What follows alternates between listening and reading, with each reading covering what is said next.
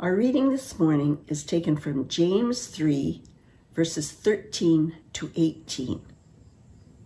Who is wise and understanding among you? Let him show it by his good life, by deeds done in the humility that comes from wisdom. But if you harbor bitter envy and selfish ambition in your hearts, do not boast about it or deny the truth. Such wisdom does not come from heaven, but is earthly, unspiritual, and of the devil. For where you have envy and selfish ambition, there you find disorder and every evil practice. But the wisdom that comes from heaven is first of all pure, then peace-loving, considerate, submissive, full of mercy and good fruit, impartial and sincere. Peacemakers who sow in peace raise a harvest of righteousness. This is the word of the Lord. Before we begin, I want to let you all know that my talk incorporates a lot of different stories. And these stories will range from personal situations I've experienced to moments in Scripture.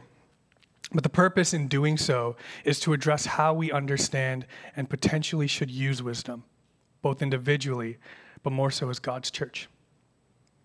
And so, I am a pastor. And those are the words I respond with when someone asks me that question, what do you do? The interesting thing about that question for me is it makes me experience polar opposite feelings. And what ultimately decides my feeling is the person and the context where that question is asked. I'm sure we all encounter these moments. It's a natural part of life to meet new and different people. And so that question is one of the first things to be asked because it is typically used to find common ground and to make conversation. Now, the problem for me is unless you have experience or knowledge of being part of a church, the role of a pastor may not make sense. And so whenever I'm in a setting and I'm able to sense the other person's experience, if that person feels safe to me, I typically respond with a sense of confidence in my role and who I am. If not, I end up feeling very hesitant or nervous, and my response ends up being from a place of fear. And the reason for that was a situation I experienced where I felt personally attacked for what I believe and the career path I followed. This was the summer after my second year at Tyndale studying my undergrad. My uncle was getting married in Florida, and our whole family was invited. The wedding was beautiful, and one of the most beautiful images that come to my mind was actually of this one guy whose sole job was to carve steak off a rotating spit. It was amazing, but it also has nothing to do with this, but it was just something I really liked. Now, I was seated at a table with no one I knew. And I assume it was because I was too old for the kids' table, because I'm in my late 20s at this point, or mid-20s by this point. And so I'm too old for the kids' table, or there wasn't enough room at my parents'. But it didn't really matter for me because I'm decently extroverted. I'm also friendly, and getting to know people isn't too hard for me. Also, if I hated my time at that table, I could just stand at the carving station with that guy, because no matter what, I end up winning. But as the conversation begins and all of the performance and stuff settle down, that question was asked, and I immediately felt uneasy. This was the first time I felt hesitation because I never realized I would have to eventually say to a stranger of an unknown faith background that I'm studying theology to become a pastor. Before Tyndale, I was planning on becoming a police officer, and I went through a lot of training to do that, and so this conversation wasn't hard because it didn't lead to the theology and being a pastor. And so in this situation, I did my best to avoid that answer, and I tried to change the topic because lying felt wrong, but the truth just felt more awkward. And so I tried to mislead them by saying, oh, I'm a student, and I'm studying at a school in Toronto. But then the conversation goes deeper. They respond with, oh, what are you studying? And thinking on the spot, I'm like, oh, well, I'm doing a BA in religious studies, which was great because it was actually what my degree was, but it was also vague enough that I didn't have to go into more detail. But then they followed up with, oh, that's really interesting. What does that help you do? What do you want to become from it? And so now that it's unavoidable, I respond saying, I'm going to be a pastor. And after clarifying that I hope to be a Christian pastor who works in a church, their response cemented my hesitation. Without using their exact words, because, due to the nature of their language, they essentially asked me, do you really believe in that garbage? It was not a pleasant feeling, and it really hurt. And it made a weird pit in my stomach, but I couldn't not say anything bad. I had to say something, because otherwise they would win, and I would have misrepresented God. And so at this point, it was time for me to use the accumulation of 2 years worth of theological training. And so in that moment, I was able to recall all the defensive points I learned in philosophy to justify the existence of God. I used theological and historical arguments I learned in class to try and prove the power and authority of Scripture. And by the end of it, I felt as though I did a really good job. No one died. There wasn't a massive fight despite the one really drunk person egging me on. And I felt I argued back well and efficiently. And thank goodness, thank God they left. No matter how I felt by the end of that, the whole experience was cemented in who I am. I learned that my calling as a pastor will cause division if I don't enter those conversations carefully prepared. I realized I also need to learn more so I can make better and stronger arguments to win that fight. Because they had said stuff I wasn't ready for. And so I felt I had options on my table.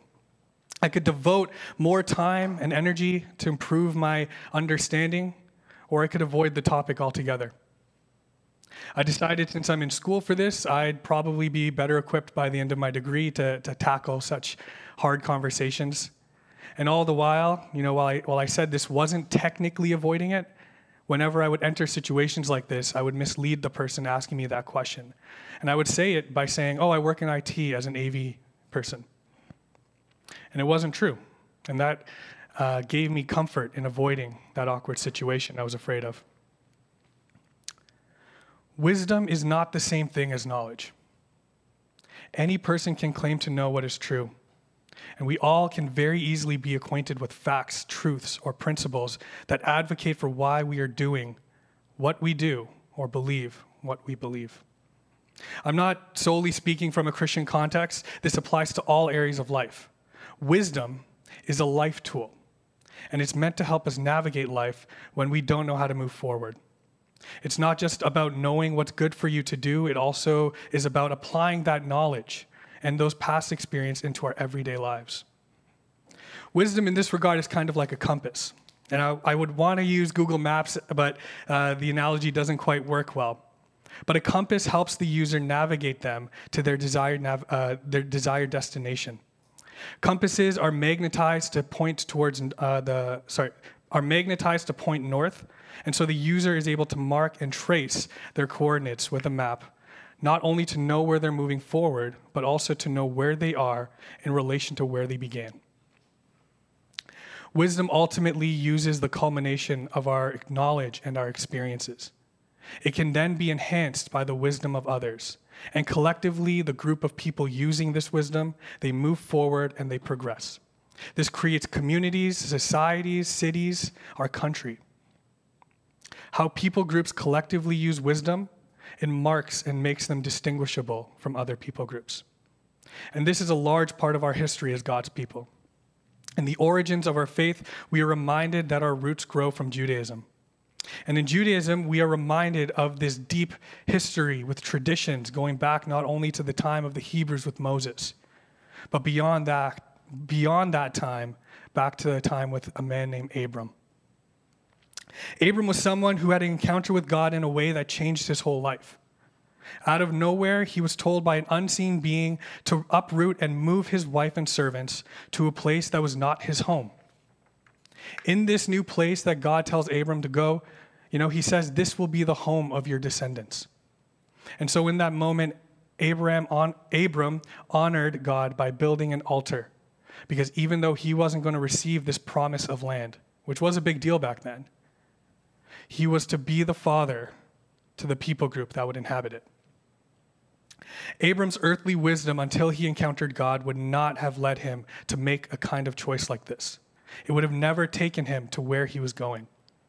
He received a distinct revelation from God, and he gave up a certainty in being where he was with his own people for an uncertainty, and went out not knowing where he was taking his wife and ultimately the people he was responsible for. Willingly, Abram surrendered the seen for the unseen. And that passage from James we read this morning identifies two forms of wisdom. There's earthly wisdom, but then there's another wisdom that is said to be from heaven.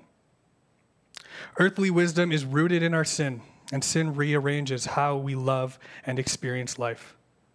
We use wisdom in this way to justify what we want and are doing, even if and when we know it hurts other people. Earthly wisdom is primarily concerned with self-preservation. And so a lot of our choices when we use this wisdom end up coming from a place of fear, anger, greed. It's destructive, and it provokes opportunity for disorder. And oftentimes we take the guise of, this earthly wisdom takes on the guise as heavenly wisdom because we see how it makes sense. And it says that it's probably from God. Heavenly wisdom does not make sense to us all the time. In fact, it really doesn't make sense at all immediately. And you need to reflect and look back on your knowledge and your experiences to understand where and why God has brought us here. Heavenly wisdom is concerned primarily for God's kingdom. And so all the navigational choices we make using that kind of wisdom ends up being concerned with the benefit of this kingdom of God's. But God's kingdom is his people. And sometimes when we encounter choices that reflect who we are, God is asking us to use wisdom in a heavenly way to bring out that person that he created us to be. These choices may seem small, but they are significant. And they can be choices to wear, it can be a choice as simple as to wear a mask in public. Or even asking that question, what does dating look like to me as I try to become more like Jesus? God's wisdom doesn't make sense. And sometimes when we are asked to rely on his wisdom to wait, we feel this pressure to act and make a different decision. And there are plenty of stories that illustrate that in Scripture. But the one I want to focus on is with Samuel, when he's asked by Israel for a king. Up until this point, Israel was governed by God through Samuel and his sons. But the elders of that time approached Samuel, and they as a people group they demanded a king. And the reasoning was Samuel was too old and his sons were corrupt. Now this is a moment where the choice to use wisdom was given, but earthly wisdom was used to demand a king. God's people were never meant to have a king. What's incredibly ironic is in their earthly wisdom, a king makes sense. They're aware of the other nations and how those people are governed, but they have a God of creation, and that's not enough. And it's not enough because they can't see him. And so in their wisdom, they saw the power that a king would have in leading them against other people and other nations who they saw as their enemies. And I read this story in 1 Samuel, and I can't help but wonder why some of these people who are making these arguments clearly saw corruption and did nothing to fix it. Maybe they did, but it doesn't say. It just says they demanded a king. But when I read this, it feels like the choice to want a king was made out of fear for not having one.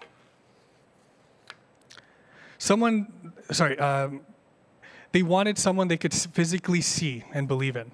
And it was made in part because they didn't have anyone that was willing to step up and lead as Samuel did.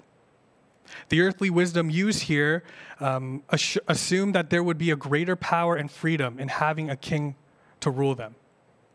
But really what they wanted continued to restrict them as people and put more limits on their call to be a light to the other nations. If they really thought about this, the problem of corruption was inevitable. Samuel had corrupted sons. Sure, maybe, yes. But even if this supposed king was to be better than Samuel in leading them, what's to say his sons wouldn't be any less corrupt? We eventually see that Saul, as a corrupt leader, we eventually see that Saul becomes a corrupt leader. But we also see God, out of love for his people, anoint a child to be king. And that seems like the most extreme opposite to what would be a wise choice. It makes absolutely no sense. A young shepherd boy who would later go on to defeat a massive giant when no one else would even try.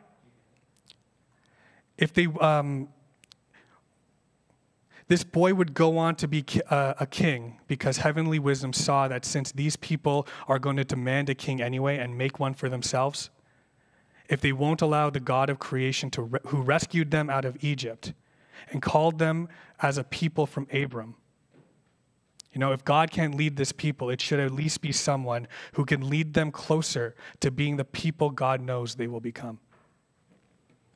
David has a lot of stories too. But one in particular, I think, shows in fullness of why God chose David to be king is in 1 Samuel chapter 24.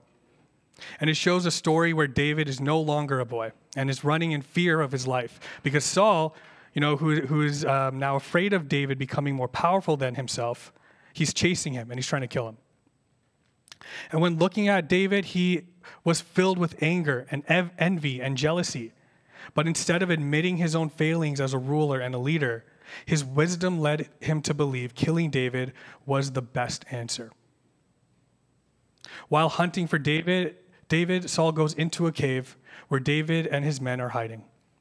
And while going into the cave, Saul is using it as a bathroom. And I don't want to imagine how, but it just says that he is. But at some point, David is given this opportunity to kill Saul. And in this pivotal moment, David has a choice to use wisdom. The same wisdom Saul used to hunt David down would lead this future king to kill the present one. But instead, David does something else. David cuts off a piece of Saul's robe. And then later, after Saul is finished using the cave, he leaves. And David exits also. And right after exiting, David confronts Saul and essentially shows the opportunity he had to kill him with that cut piece of robe. In this story, David embodies heavenly wisdom. In other stories, we see him also embody earthly wisdom. And so I can imagine the struggle David would have had in this cave. He's exhausted, he's hungry, he's scared. He's with men who have backed him up, who are also equally as tired and exhausted. And their reasoning is flawless. I imagine this being incredibly tempting for David because he wasn't perfect. But in the same way Jesus rejects Peter, David rejects the request of his men to kill Saul in that moment. And he makes this incredibly unimaginable choice, using wisdom that doesn't come from within ourselves. I can see why God anointed him as a boy. I can see David in this story, and it actually reminds me of the Proverbs. It reminds me of Proverbs 9. When it says, give instruction to a wise man, and he will be still wiser. Teach a righteous man, and he will increase in learning. David had a righteous heart, and it allowed him to sense the heavenly wisdom that God was leading him with. Earthly wisdom leads us to making enemies of people who are made in God's image. All people are made in God's image. Yet there's a pressure to constantly enter conflict with one another. And one of our biggest temptations as God's people that we face all the time, and it happens in the past, it happens in the present, and chances are it's going to be in the future, is that we are tempted to make enemies of the people who are different than us, or who believe and worship differently than us. And the most powerful moments where this is evidently displayed for me is any story that has Jesus and the Pharisees. These religious leaders instructed the Jewish people on how to worship God. And they enforced that law and expected it to be followed exactly because they feared the consequences that occurred from when the Babylonians invaded years ago. And Jesus, during his whole ministry, he shows a deeper understanding holistically of what worship to God is. And he uses Scripture to show it. The entirety of Scripture as a narrative unfolds to this crucial point where Jesus encounters earthly wisdom in its full as it's persecuting him and crucifying him. And instead of standing against it in opposition, Jesus responds with peace and willingly suffers the entire weight of human sin as a result of their earthly wisdom. As Christians, we use the collection of knowledge and experiences gathered together in our scriptures. This is one of, if not the most important tool for us to use. Jesus shows us scripture is meant to be understood in whole. It acts as a map for our compass. The thing about using wisdom in scripture is that we can easily trick ourselves into thinking that we are effectively using heavenly wisdom. And the Pharisees are a perfect example of that. No matter how much they read, studied, and memorized, we see that they missed the point. God cares about our heart's desires, and he wants our heart's desires to be in line with his. James says that heavenly wisdom is first of all pure, and then it's peace-loving. It's considerate, it's submissive, full of mercy and good fruit, impartial and sincere. Peacemakers who sow in peace reap a harvest of righteousness. And so if you weren't paying attention until now, don't worry about it, because here's my main point. Wisdom is what we use to move forward and navigate unknown territory. Earthly wisdom is used to make navigational decisions that are concerned with self-preservation. Our wisdom in this regard is also rooted in our sin. And these choices are often made out of fear or greed because it's easier and it feels more tempting. God's wisdom is concerned for his kingdom. Again, the kingdom is his people. And this leads us to navigate and make change for peace, unity, and real equality for people, whether they follow him or not. And these choices are much harder, but it leads us in the direction of God's Spirit. Now, when I think back to that first time that I was asked that awful question of, what do I do? I remember thinking really highly of myself that night.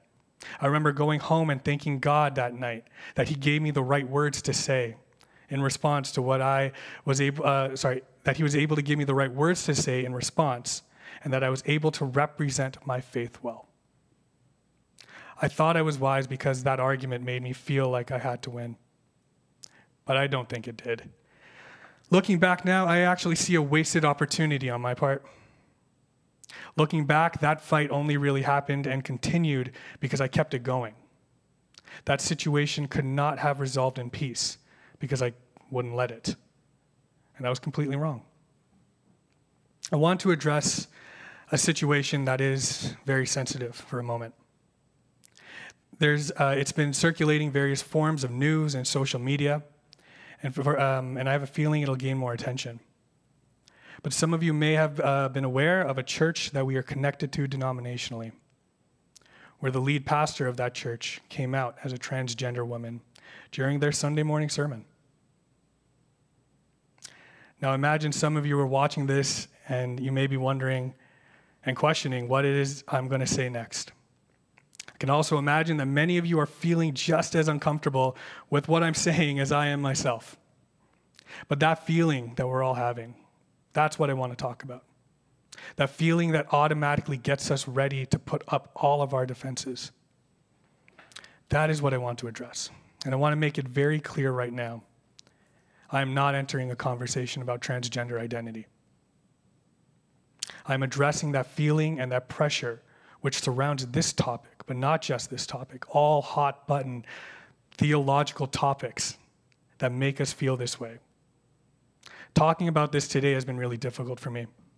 As a pastor, I've been very careful in how I engage with others about this conversation, because the nature of this topic is sensitive, and if I'm not careful, people will react negatively to what I have to say, or may take what I say out of context, which somehow feels worse. The thing about this pressure is it's incredibly unfair. We have allowed ourselves to believe we need to pick a side and we need to fight the other side. Picking sides doesn't lead to peace. There's nothing about this pressure that feels remotely as though it is from heaven. It immediately leads to conflict. And the problem I faced while preparing for today is that unfortunately, silence is often automatically interpreted as a stand against, even if it's not true. And so I'm addressing this pressure, and I want to call it out for what it is. It is foolish earthly wisdom that we've decided is important. We don't need to pick sides. We are capable of creating and having a complex community that celebrates and worships God together. I have no idea or clue as to what this looks like perfectly. I also don't know how to get there. But I have hope and faith in Christ, that we as a people made in God's image will discern together where his Spirit is leading. And this requires many things, and a lot of them are what we have been talking about over the last few weeks, over the last few series. But there's one thing that gives me, a glimmer of hope in all of this, and it shows me that we can have this complex community. Because I am a pastor. And as a pastor, I have a certain authority in speaking from Scripture. But at the same time, I've studied at a school where professors who taught me how to read Scripture and to think theologically are actually also a part of this congregation. I've also learned from a significant number of other people who have preached from this platform using the same book that I read from. I have learned from Victoria, from Monica, from Margaret, from Sam and Greg and Jean. All of these people have taught me something new about who God is, and I'm not sure I would have learned it all by myself. But at the same time, I know that there are areas theologically where I disagree with all of them. So if this is about who's right, then which one of us is it? I don't think heavenly wisdom leads us this way. Instead, I think it leads us to listen to all different people, because it's okay to be a church that disagrees on things, because that's how we grow. And so as I end my time, I want to leave you with words that really stuck out to me from someone who I consider wiser than myself. And they said, heavenly wisdom is knowing you're not alone in life. And it ultimately leads us to trust God that he will figure it out. Amen.